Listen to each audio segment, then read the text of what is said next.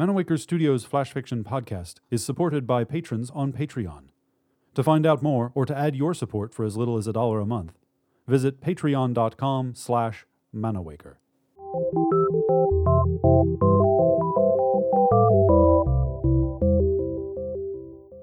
Welcome to Manawaker Studios Flash Fiction podcast.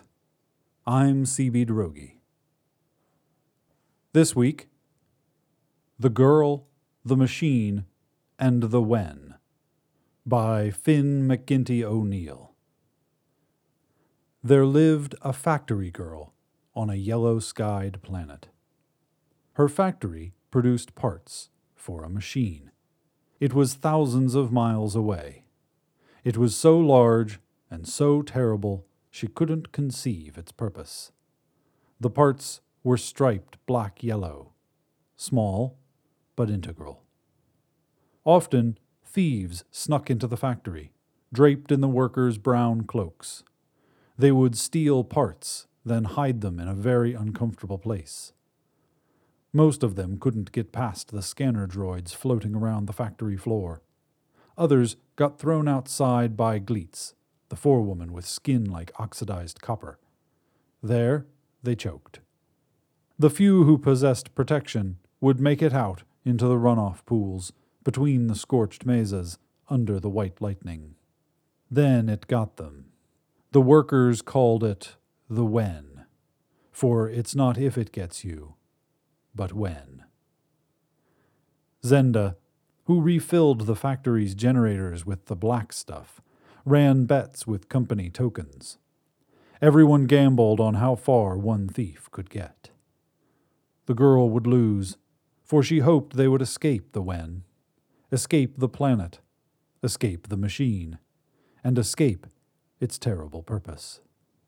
Betwixt restless sleep and back-breaking labor, lying awake in the factory dorms, she would picture the parts, estimate their purpose, guess what connected to them, and imagine a grander purpose. But every time she tried, she would give up. It was like trying to see the back of your own head. When she gave up, she dreamt of the when. How it dove out of the dirt like a sea serpent, its steel shining, its cyclopean eye glowing red. Sometimes it glided, and she knew it loved this the most, without knowing how she knew. Returning to the earth disappointed it. She knew this too. Eventually, welding these two thoughts together, the girl made a plan. On Monday, she asked old Alfric, who loaded the parts onto his red Velocopter, if he could spare a 6-arbor engine. "Why would you want that?" he wondered. "The factory floor needs stronger power," she said. On Tuesday, she asked Toma and her husband Pavel if they could spare a rotary fan.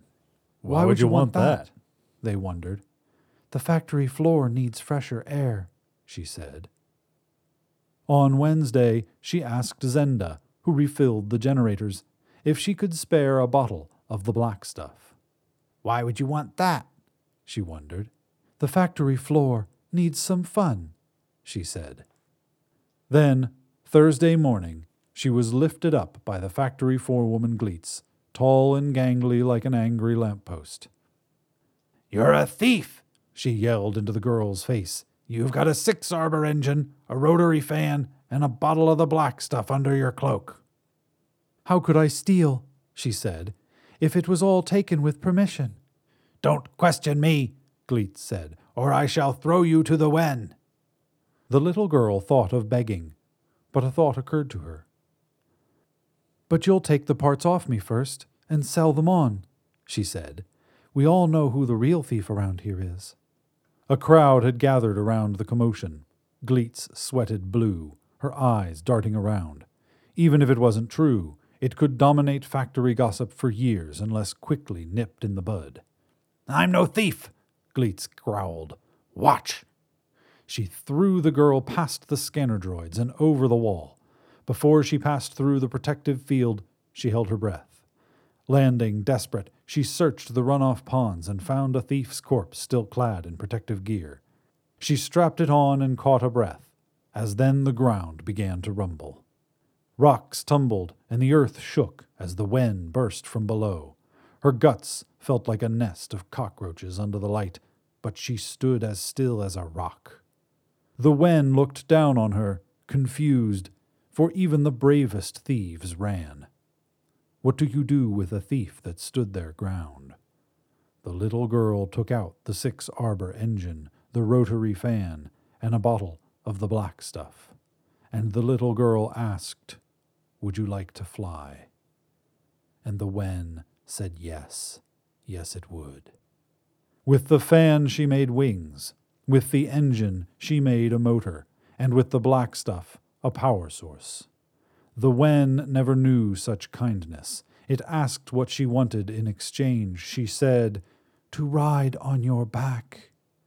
How could it refuse? Flying on steel wings, they cut up the sickly atmosphere with a red trail, then punched up into the blackness of space.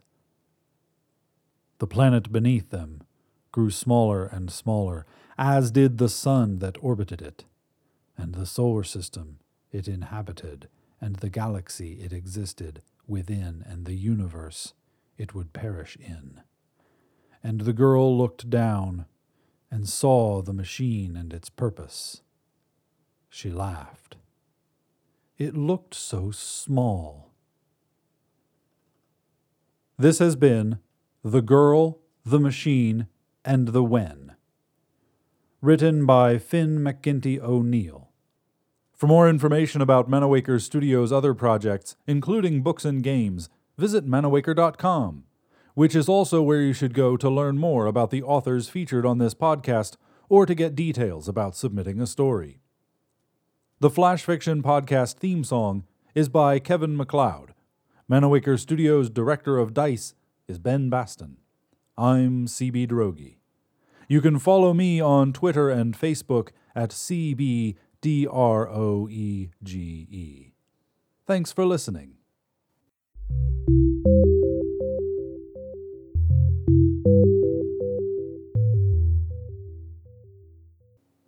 On the next installment of Manawaker Studios' Flash Fiction Podcast, every night I come home, I always look under the stairs. Always. I have to.